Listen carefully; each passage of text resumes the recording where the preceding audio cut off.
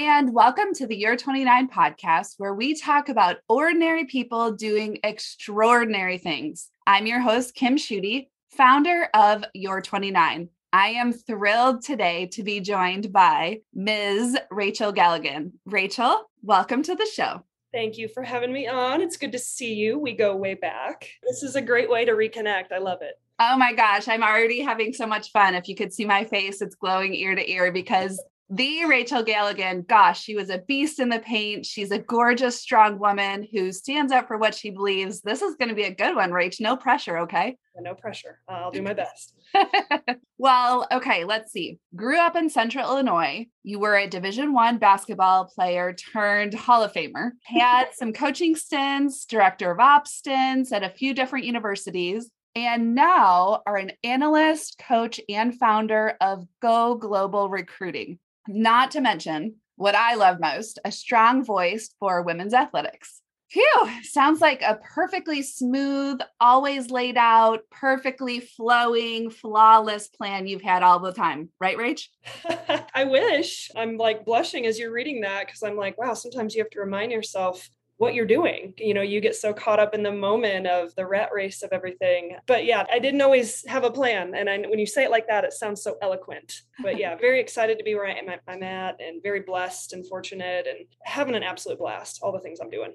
Oh, well, I can't wait to pick and tear and dive into all of the things you are doing, as you said. I know there are so many already that look up to you and look for you for information. So I expect this podcast and opportunity for our listeners will be no different. Let's see. We are going to talk about the recruiting process for you, advice you would give to other females and female athletes. We will reflect on inspirational mentors and leaders and coaches, just like you have pushed others. I know others have pushed you and led you and inspired you along the way. And then lastly, Rach, my favorite conversation is always about your why you do what you do, what dreams Rachel Galligan has and wants to change, who she's impacting, all the good stuff. There's so much that we have ahead of us. Are you ready for this? I'm ready. Let's dive in. All right. So I've known you a long time, but there is a portion of your life that I didn't know you. Let's rewind the times. Tell me about little Rachel. You weren't always, what are you, about 6'2"? That's what the programs always said at the games. But yeah, just about shy of that. Well, put some extra Kleenex in those shoes. We'll call it 6'2", but you weren't always 6'2". What did the younger, shorter, littler Rachel Galligan dream about? What did she want to be when she grew up?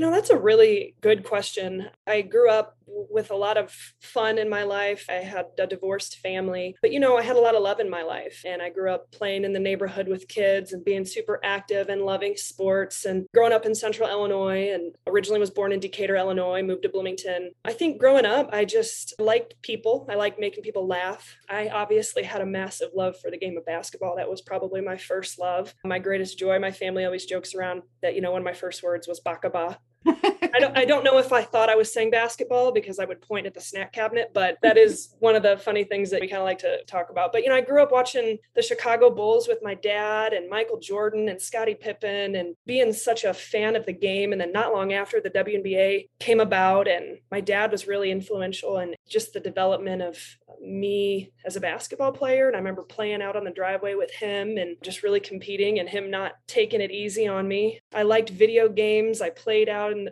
rode my bike. I played out in the streets with the neighborhood kids. I mean, I was just a really active, fun kid that got into pretty much anything that was a good time. But when I look back at that time, I dreamed about the game of basketball. I dreamed about playing it. I dreamed about my potential in it. But I didn't really ever have a clear direction of like, okay, this is what I want to be when I get older. I just knew I loved the game of basketball, and that was going to be a really good avenue for me. And I just rode that wave, and I'm still riding it. Oh my gosh. You are not only riding the wave, you are making waves. And there's so many things that I want to pick apart about what you just said. Let's see, where to begin is the question.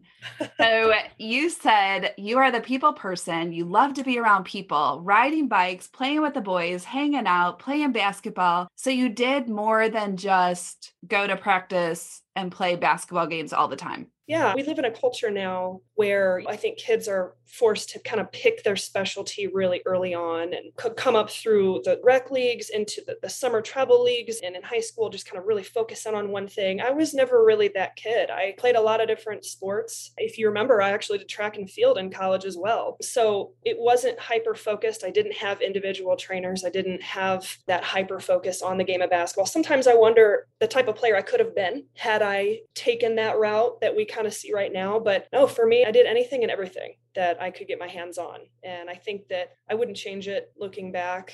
I think we can get easily burnt out with things. And I know with the game of basketball myself, I had to be really cautious of that later in my life, especially collegiately, and making sure that mentally I was not burning myself out from this love of this game. So yeah, I did a lot of different things. I played a lot of different things. And I think that that's an important thing that we should be stressing more. I couldn't agree more. And it's funny that you bring up, by the way, I played track and field at Eastern Illinois. So for these listeners out there, this 6'2" stud is just killing it on the basketball court. And here I am in the stands watching as the softball coach at Eastern Illinois University, watching Rachel Galligan just dominate. And I'm like, okay, what position could she play for us? How could she help us? And I was like, I want to get my hands on this kid. And next thing you know, the track and field coach is getting his hands on you. And I'm like, wait a second, I want a chance. Well, it's funny you say that because I loved softball. I grew up in the summers playing softball. I love first base. I was a pitcher. Not a lot of people know that about me, that was a game that I was like, that was a really close second love. It just so happens that the timing and everything, when you get to those levels, I didn't even play softball with my high school team because I wanted to focus on track. It wasn't necessarily a love over the other. It just the way it all worked out in the training. But man, I loved the game of softball. And sometimes I wonder what could have happened if that would have been my focus. But yeah, I mean, you should have approached me. I mean, I'm sure Brady would have been okay with that.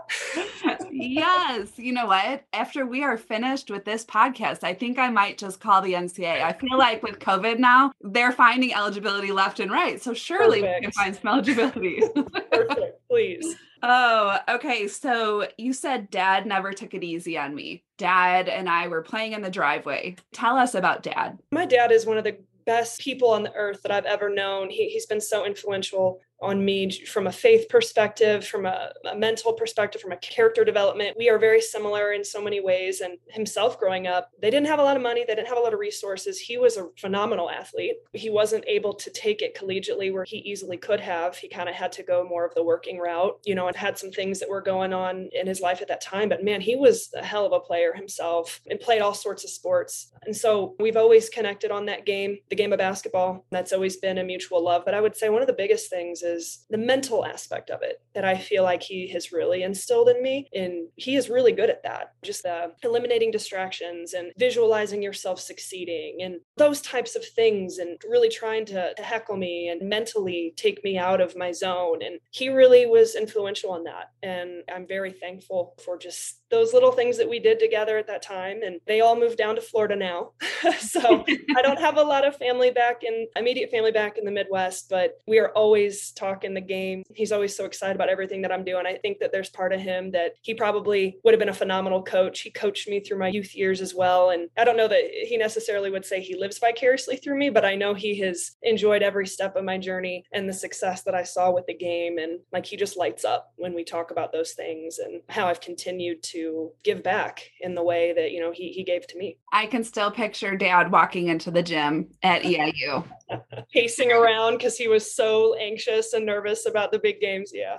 Excited, pumped up, doing his pregame routine, never overbearing, let you have the spotlight for sure. Praised you, not verbally, but just the way he looked at you. And then post game, you equally praising him the way you looked up at him. Yeah, it's been a really healthy relationship. He's super competitive. So if it was a tough night with the refs or things like that, we both could get emotional and angry, and not at each other, but just at the situation in general. But that's just our competitiveness shining through. I mean, he gave that to me, and he's so loving. He's so patient. He's so kind. And he was thankfully going to Eastern. I was 100 miles from home. So he was able to make 80% of my games through my career. And that was a huge blessing, because you can't put a price tag on that. Being able to have him there and watch me play in person, especially not being able to have my mother. I lost my mother the week into college. And so, those 4 years of having my family close by was huge, and having him close by was what got me through it. So we're in high school. We are a stud basketball player for the state of Illinois, which has awesome basketball. And I know I'm very biased, but I'll stick with that.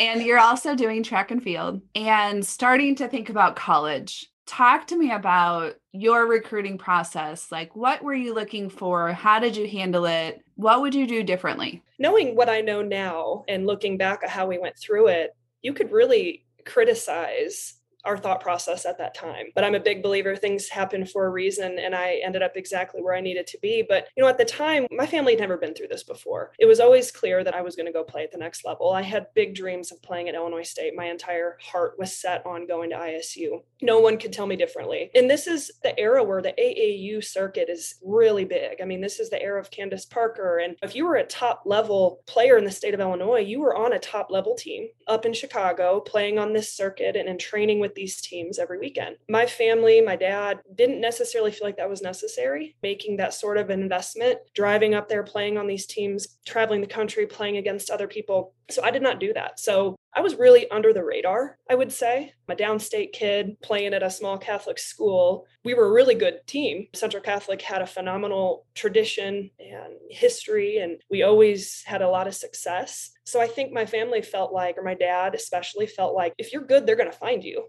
So I didn't play a lot of AAU. I played in like a local club, but I did not do well. It was a little bit too much for me. I couldn't ever grasp it. My confidence struggled with it. So it was weird. It was like when I did play AAU, those couple of summers and a couple tournaments, I mean, it was like I was a shell of the person that I was when I was with my high school team. So I was a bit of a late bloomer. I was young for my class. I easily could have been held back, not necessarily developmentally, my height and my length and athleticism, but just from a confidence standpoint, I had a ways to go. I really did not come into my own until college. So under the radar, Illinois State ultimately did not want me to play for them. They offered to have me walk on, and that didn't help my confidence. I had a few Division III NAIA looks and was really close to committing up to UIC up in Chicago, because I love the city of Chicago, and they were the one program, I'll give them credit, they were really adamant about me. They saw something special in me. They were very aggressive and pushy at that time, and there was something in my heart. It was like, just wait and don't make this decision. Let's play out your senior year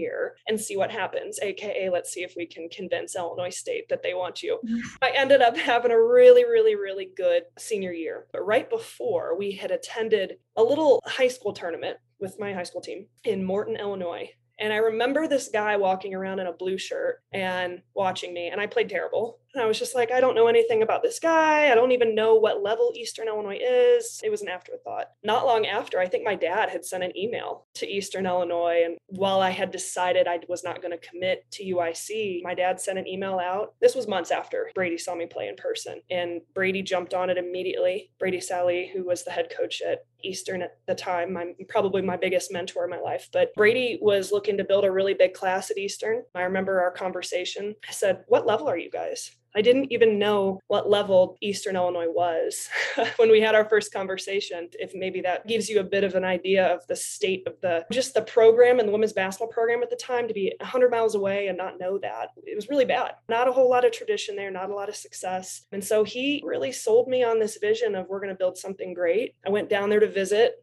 and I felt like I just loved Charleston. I felt like it was an opportunity to build something, do something there that had never been done before. And that really sold me. I'm really glad I didn't end up committing to UIC. So Brady came after me pretty hard. It was late. It was in the spring of my senior year, which you don't see as much anymore. People are making decisions much earlier. Now we could go back and forth as to if that's going to change now with the current things going on in the world. I chose later on just to see what happened, and it was the best decision of my life. And ultimately, that's how I ended up in Charleston. And we just had a guy that saw me at a tournament and believed in me, and the rest was history. Well, I'm so thankful that you waited.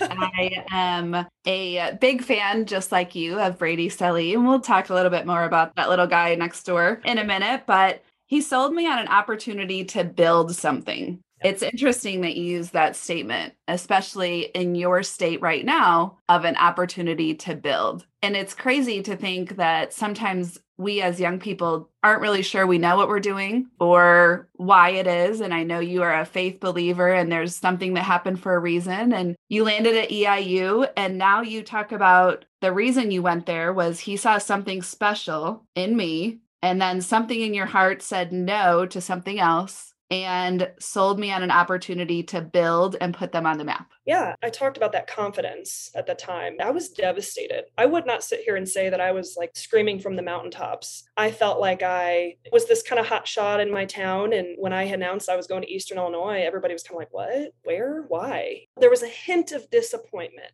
And I think maybe that was more so in me because I had such a vision of playing in the Missouri Valley and going to Illinois State and helping. They were really, really good at that time. I'd watched that program get built back up. I mean, it was in my backyard. So my heart was on one thing, but the reality of walking on and struggling so much with my confidence, I would have never amounted to be the player, the person that I was when I went to Eastern, because ultimately it was my dad, because I was almost prepared to say, okay, I'm going to walk on. I didn't have what it took in me at that time to overcome what walking on would mean. I didn't have the toughness. I didn't have the confidence. There's no way. I think I would have just been buried.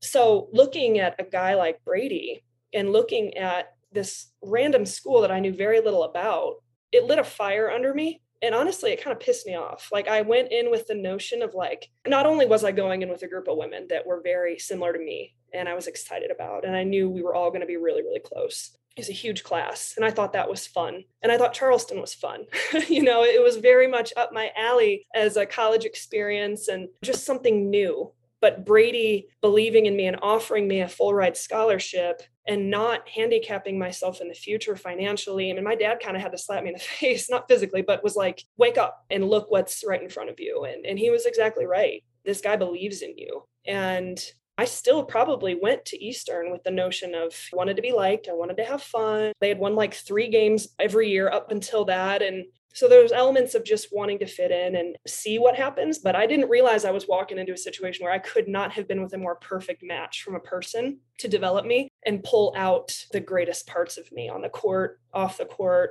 I really thrived at Eastern and under Brady. It was the perfect match and God aligned our paths perfectly. And like I said, I always tell everybody I would have never been the player that I was or the person that I am had I not made that decision to go play for him at Eastern. What an incredible story. And if you know Brady Selly, he doesn't lack confidence. He doesn't lack spark, but what a match. And I suppose that's what it's all about. And who would have thought Rachel Galligan? And let me describe Rachel Galligan from a fan standpoint for the listeners out there. 6'2", long, tabletop shoulders, beautiful. She's just strikingly a gorgeous girl, woman. But she's a beast on the court. Like she just dominated the paint, and the tougher the game became, and I'm going to steal your words, the more pissed off she became and rose to the fire. And it lit her fire, and then she just would take over a game. And who would have thought that this person that I'm describing didn't have the confidence that I saw on the court?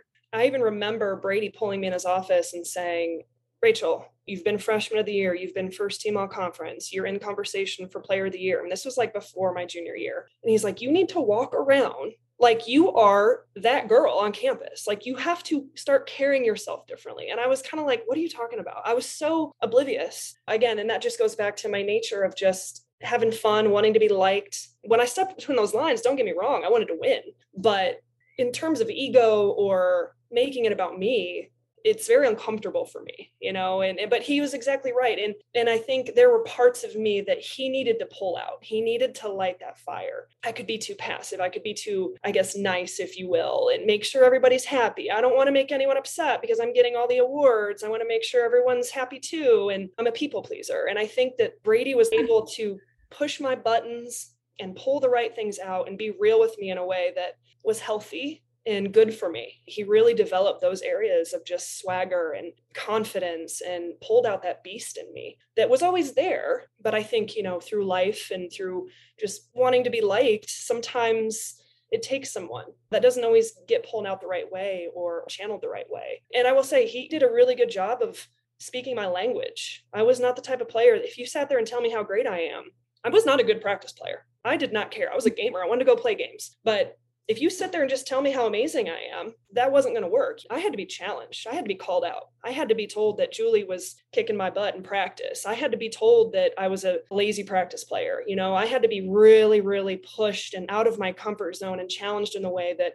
lit a match. And I was ready to just rip someone's head off and compete and challenge myself. And so there were so many steps of that on top of even just being like, hey, you've been overlooked. Nobody wanted you. Nobody wanted you. We're getting ready to play Illinois State tonight. And I took that personal. I was ready to drop 30 on them, and we were going to do everything we could to beat them. I never let that go. So there was a little bit of a chip on my shoulder that was a healthy chip. And that combination of pulling that confidence out, conversations that we had, and that chip really was the culmination of my career. And that's why I thrived at the right time, because I was not that player in high school.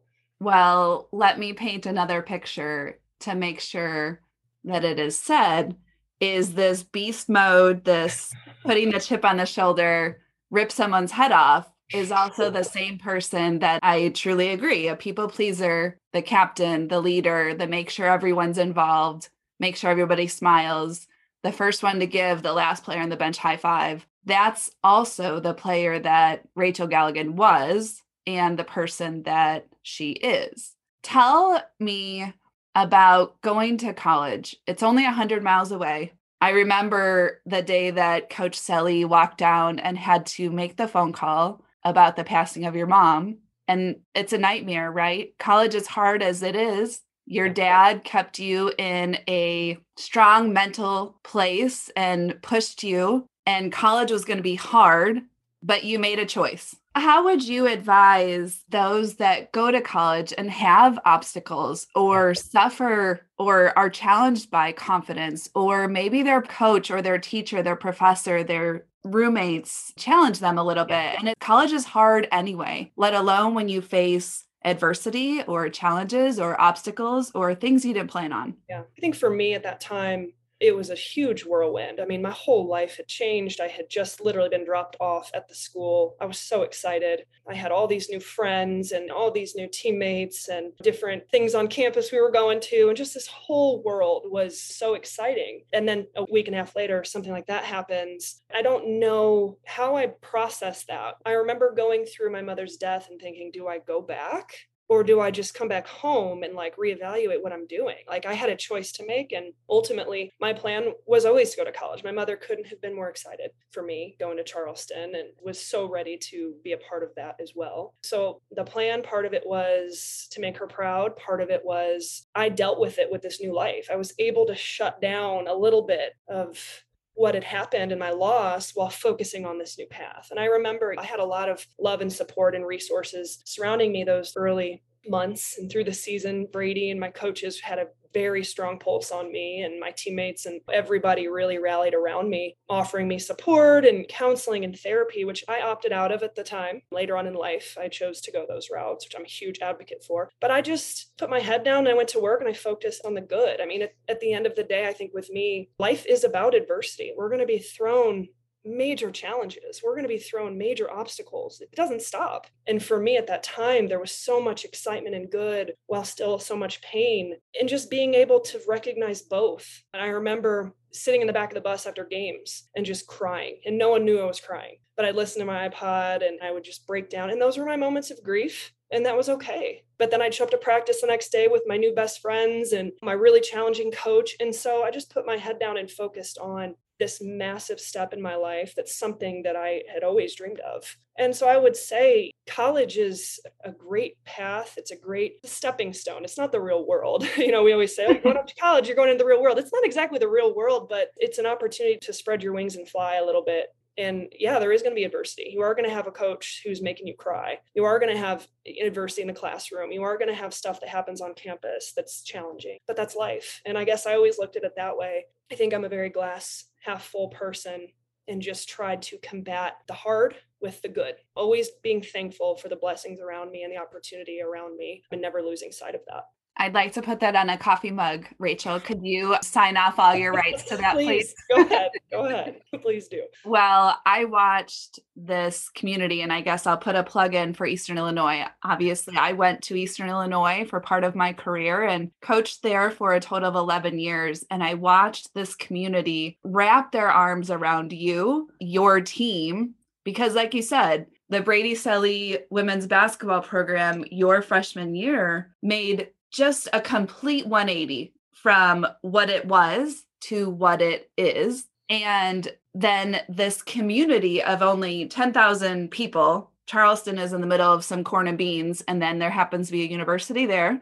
And the school doubles the size of the community when it's in session. And women's basketball, oh, wait, they have a women's basketball team? Right. No, they have the women's basketball team. And this community just started wrapping their arms around your team as a team, enjoying the show, the camaraderie, the push and pull of Brady. And then your team just rose. And it was just really cool to see. And all of a sudden, this kid from Bloomington is a Hall of Famer.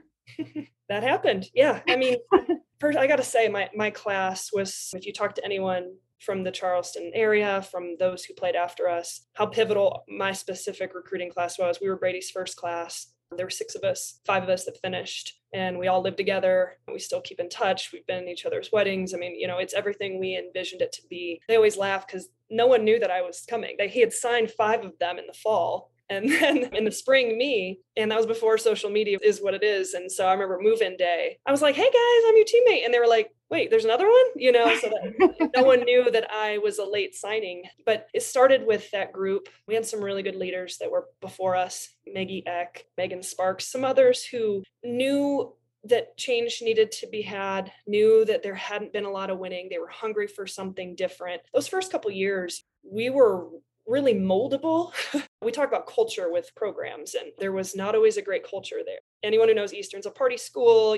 The basketball team did not fall short of that up until that point. And as little freshmen, we didn't know any different. And so those first couple of years were a challenge. We had to learn what it meant to win. We had to learn what it meant to face our own adversities. We had to learn what it meant to buy in to what Brady was saying, instead of just going out there and trying to do it your way. So the first couple of years, you could see that there was talent. But I remember we won 10 games and we thought we did something great because that's what the team before us had done. And we were like, well, this is great. So we had to really go through some major learning curves of how to win. And then by the time our junior year came, that was the year we were supposed to be really, really good. We were all upperclassmen. There was a really good class that had come in after us. They were sophomores. The league was aware of me, and not just me, though, my teammates, Megan Edwards, Lindsay Klumpers, Ellen Canale, just the talent that we had had. We had been through losing enough. We were tired of it, and we were mature. And I remember we started that season out 0-7, and that was the year we were supposed to be it. I broke my toe. I missed a few games.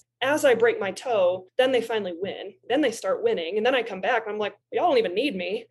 But we ended up turning that season around. I think we ended up going 19-12 or something. Just absolutely to start the season 0-7 and then do that big of a 180. And then the following year, we broke the school record for wins in a season and should have been in the NCAA tournament and was really demanding the respect of so many Division I schools across the country, not just the state of Illinois, where just a few years before, no one knew even what level Eastern Illinois was. And yeah, I mean, you talk about the community there, and there's nothing else like it in the world. It's the epitome of a college town, and everybody was just so excited. And I remember just how much fun we had, the games, the similar faces, the people that just really were so excited for the success we were starting to have and could rally around that. And then even after we graduated, they go on to win the OVC, and that was the class of Takenya Nixon and those guys who were really dominant as well. It was an incredible time at Eastern. And if you talk to Takenya, I actually got a chance to run into her recently, or at least talk to her recently in Kansas City. She's like, we wouldn't have done that if it wasn't for you guys' class. None of us would have been there if it wasn't for you guys starting. And that means a lot. And I think that you look back at that period of time in Eastern Illinois women's basketball, even just athletics as a whole, it was a blast. But everybody would tell you from my class that we decided to do that because, and I tell this a lot to people, like when I went to Eastern, I wasn't like, what's Eastern going to do for me? I went because of the name across my chest. And I really approached it, as we all did, my whole class did. This is about this school, this name across our chest, and what can we do to grow this and make it better? And we bought into that. And it was really cool to experience that. And you can't fake things like that. It has to be real. We live in a world today where it's about me, me, me, me, me. What can you do for me? How can this benefit me? But at that time, it was about Eastern, and it was about building something together. And that's probably, more than any award that I've ever received, been one of the most incredible things to be a part of, and one of the things I'm most proud of. That's a mic drop statement.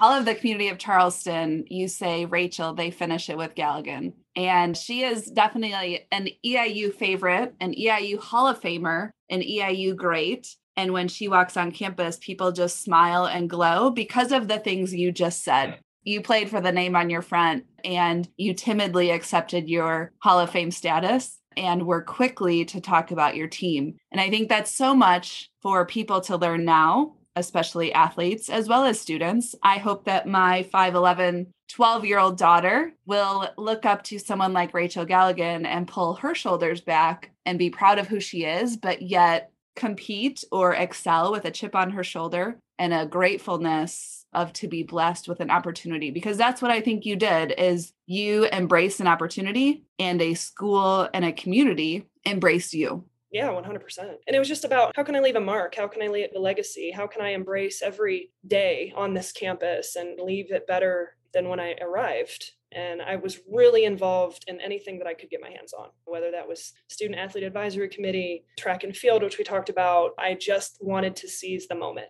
every day and make a mark any way that I could, make a friend, engage with the faculty. That's just me as a person. But I just remember thinking at that time, like, I wanted to just get the entire experience across the board. And I wanted to just soak up everything that this town, this city, these people, this university had to offer. And I have no regrets about it. Best 4 years of my life, for sure. So you finish being this super stud athlete and you go into coaching. Tell us about, you've had opportunities and different areas of coaching, assistant coach, director of ops, different levels. You were with Coach Sally for a little while, different areas of the country. What did you enjoy most about coaching? It felt like a natural step for me, being a part of a team and being a part of something bigger than yourself and trying to build something. Obviously, getting an opportunity to work under Brady and learn from him and continue that in a more like professional manner outside the court was huge, very influential in my career and my mentality and how I view things. And I loved the game days. I loved the connection with the girls. I loved having my door open and allowing them to come in and just talk about life with me. I enjoyed those relationships. I enjoyed the recruiting process. I was a really, really good recruiter. I would say that was my biggest strength. I didn't exactly excel in X's and O's, although definitely pushed me to get better at that as well. And that's something I'm always going to be hyper focused on. But the relationship aspects, the recruiting process, Brady was adamant he wanted me to recruit internationally. And that was a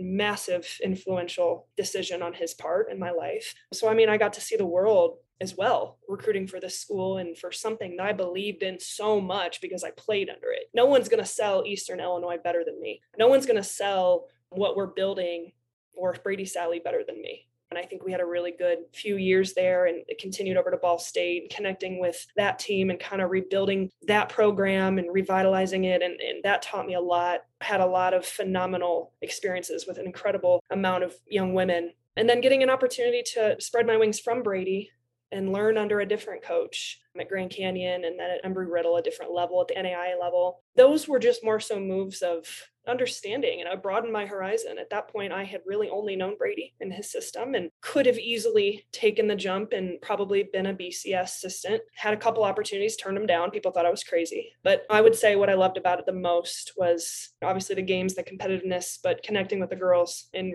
the recruiting aspect of it that I really thrived in.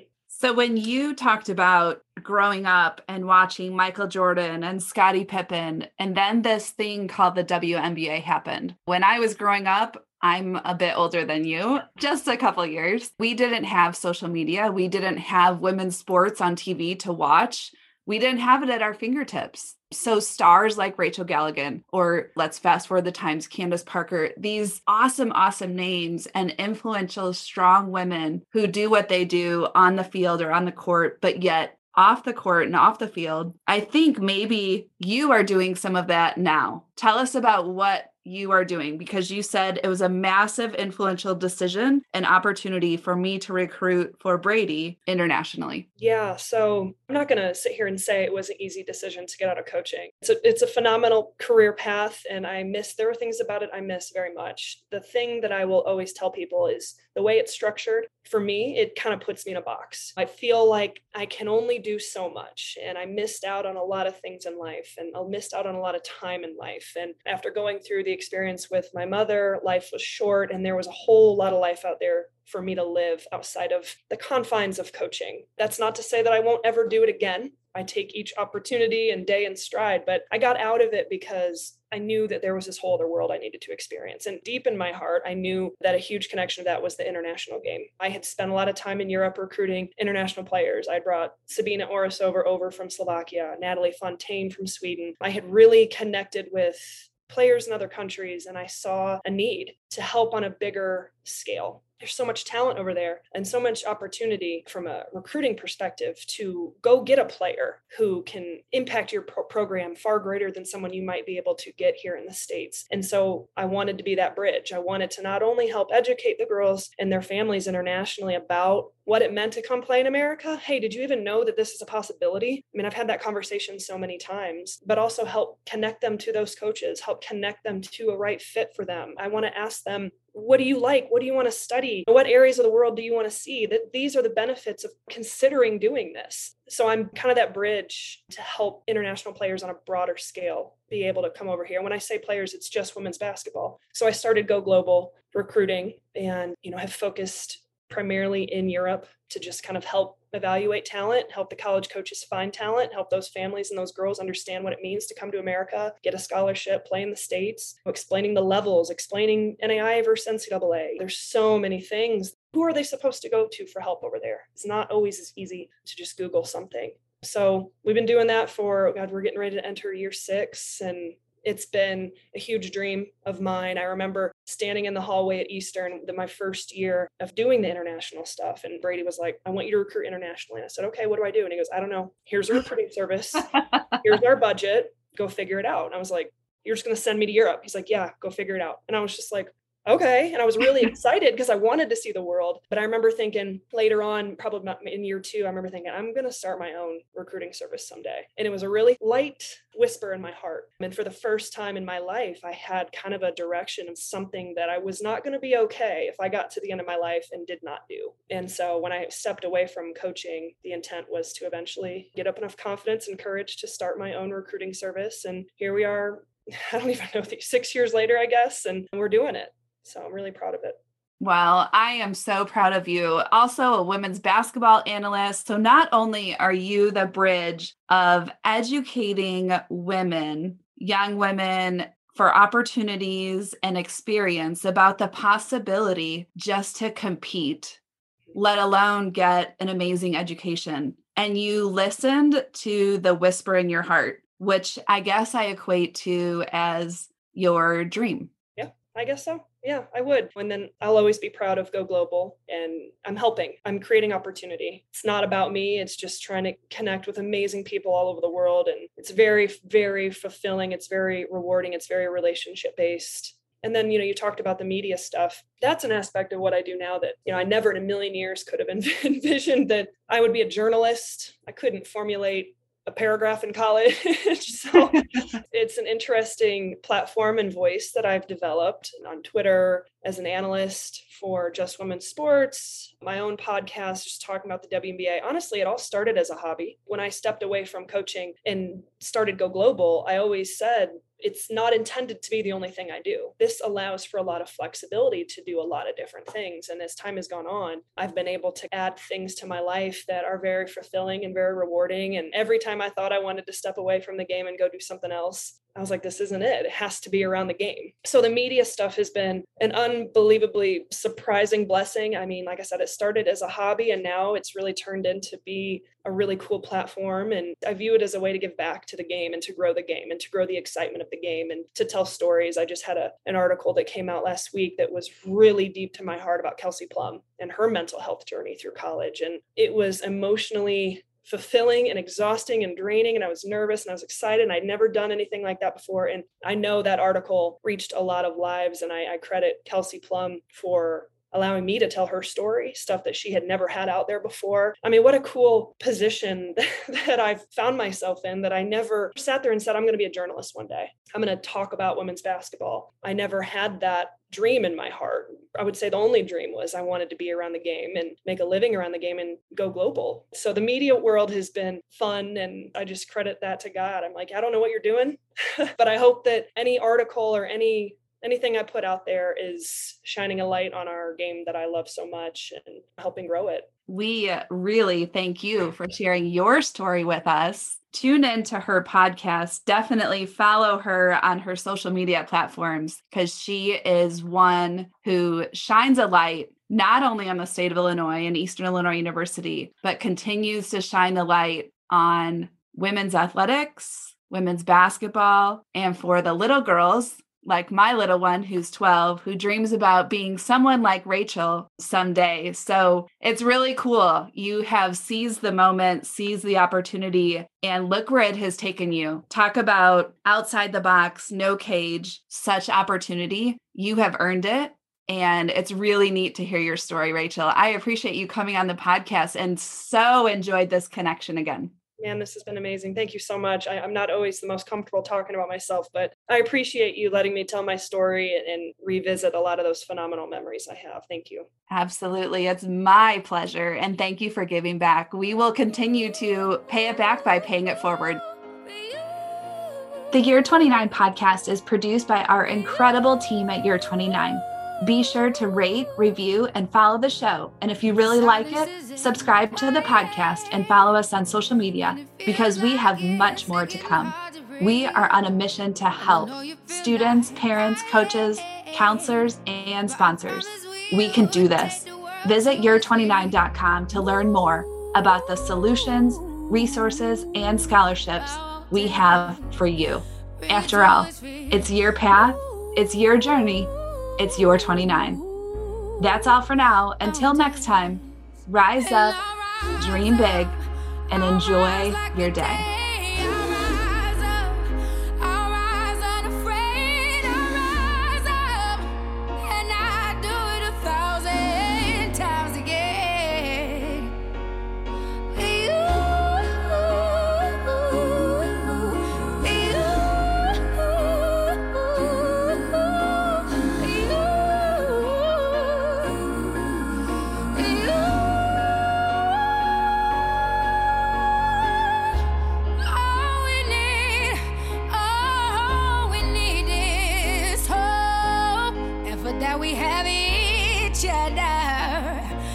For that we have each other, and we will rise, we will rise, we will rise, we'll rise. I'll rise up, rise like the day, I'll rise up. In spite of the ache, I will rise 1,000 times.